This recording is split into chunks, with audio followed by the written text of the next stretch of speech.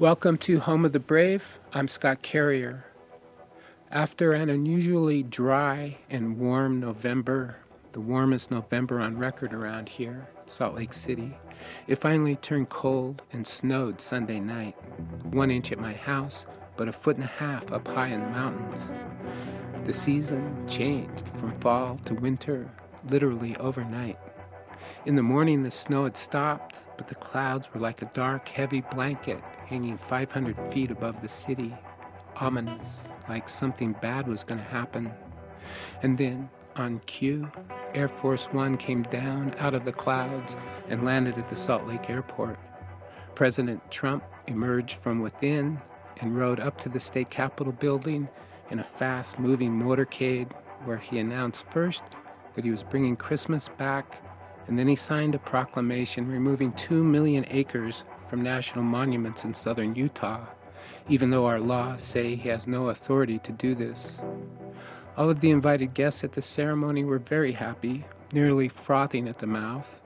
And then the president rode back to the airport in the fast-moving motorcade, and Air Force One flew back into the clouds. Pretty much at the exact same time, my friend Trent was waking up from knee surgery and saw a moose in the recovery room. He asked the nurse, "Why is there a moose here?" And she said, "Oh, it's no big deal. He volunteers around Christmas to hold IV bottles from his antlers." So today, in the spirit of these seemingly random and confusing events, I'm going to play a story from deep in the archives that has nothing to do with anything, except I hope it keeps snowing so we can go skiing soon. It's from 1992, when my son Milo was 5 years old. I'm teaching my son to ski. I started him out on skinny cross-country skis and boots that were more like tennis shoes, and made him ride the rope tow up the hill, so he'd know right off that it's not an easy thing, and he'd have to listen to what I was telling him. He learned pretty fast, and his aunt bought him some downhill equipment, so the other day, when it was smoggy downtown, I took him up to ride the lifts at Alta.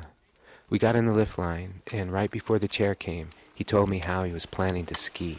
Dad, is it okay if I take a couple turns and then I just quit them? I just go straight down? Ah! The chair hits him in the back, but he manages to hang on, and on the way up, I decide to tell him the story of Tor, the man who wouldn't make any turns. You don't want to make any turns down this run? Yeah, I just want to let off speed when I'm almost to the bottom. Well, there's this guy who used to ski up here at Alta. Yeah? A long time ago, right? Uh-huh. Back when they started wooden skis. Uh-huh. He's skiing on wooden skis. His name was Tor. Tor. Yeah, he's from Norway. Yeah.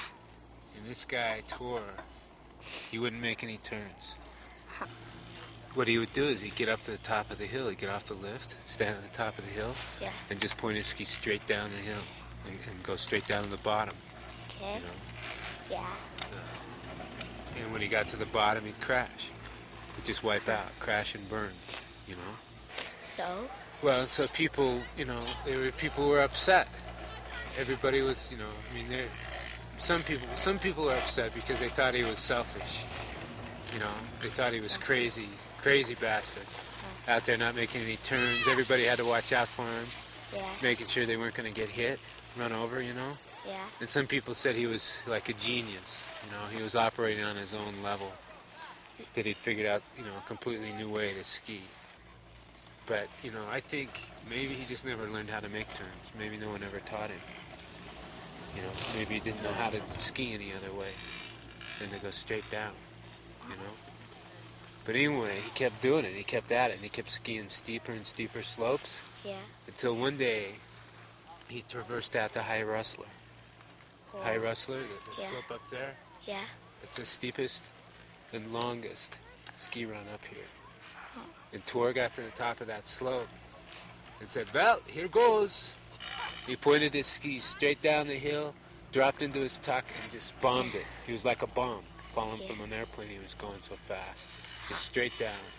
And people were waiting down at the bottom, waiting for him. Yeah. And he came down through the bottom. He hit the bottom and exploded just through snow, a cloud of snow up in the air, almost all the way back up to the top where he started, Yeah. And when the snow cleared, the people skied over and looked for him, and he wasn't there. It was just a hole straight through the snowpack, and they dug down through that hole to the ground, and the hole kept going. Yeah. It didn't stop. It just was like a hole down into the earth. He could have got hit. Whoa, man. The thing is like anybody can ski like Tor. Yeah. You know, I mean, right now, you don't need to. You can just get up to the top of the hill and point him straight down and go for it, right? Yeah. Drop into your tuck.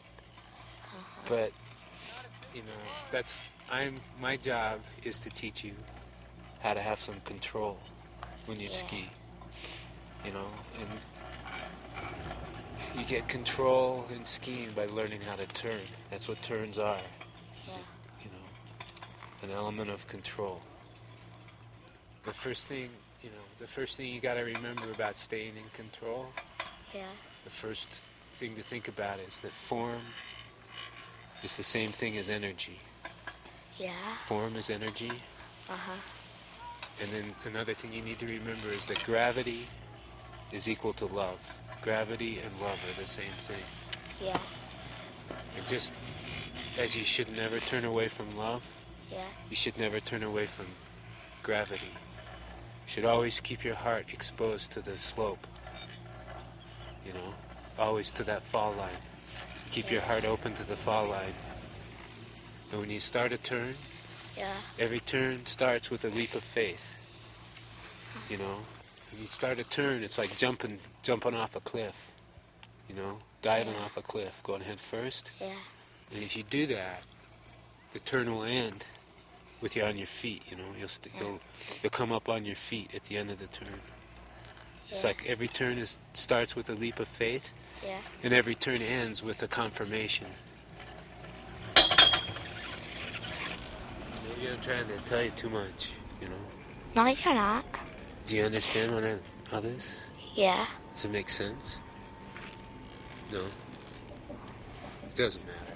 It doesn't matter. It doesn't make sense that I can't go fast.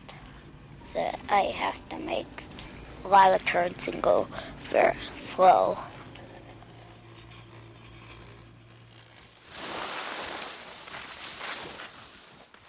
We get off the lift, and he starts down like he's not going to stop. And I yell at him to make some turns, and he does. He goes down, skiing around the mountain, making long, deliberate turns.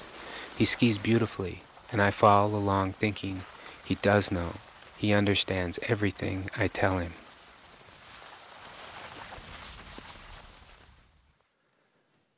You've been listening to The Ski Lesson on Home of the Brave. I'm Scott Carrier.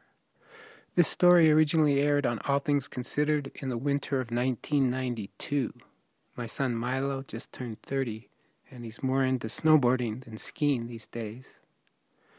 For those of you looking to buy Christmas presents, we've got a new t-shirt for sale on our website, homebrave.com, as well as Home of the Brave tote bags and patches. And then you can always subscribe to the show by PayPal, $1 to $4 a month, or actually however much you want.